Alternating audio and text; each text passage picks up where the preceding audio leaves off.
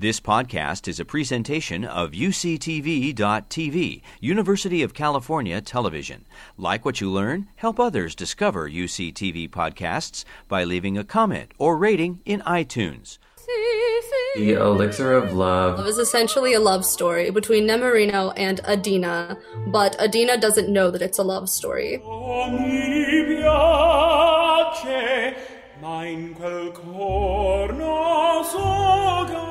COVID changed our direction for the opera, where we had to go virtual. We were mailed our costumes, we were mailed lighting equipment, filming equipment, and we recorded the opera on our phones, basically.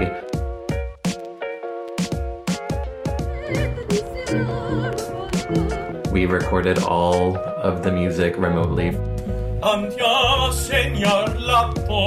One of the most challenging things was that it was very slow. Pretty much everything was a learning curve. I didn't know how to film myself. And to just be singing like in the hallway of our bedroom and our bathroom. Theater actors really don't like being recorded. And it's really hard to imagine that we're interacting with other people and other characters when they're not physically with you. We're live performers, so a lot of us get that rush of adrenaline from being with other people. I thrive off of human interaction and human energy. I, and as well as every other student, has been in isolation. I think the hardest thing for me to get used to was the amount of time that I was spending on a screen. I miss everything about school. Music is that driving factor that gets me out of bed in the morning. So we just finished Elixir filming, so it's time to put all of the things away, strike the set.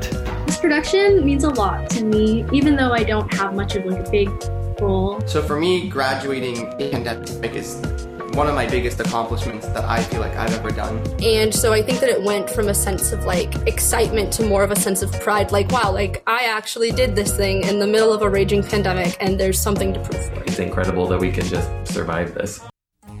You've been listening to a podcast by University of California Television.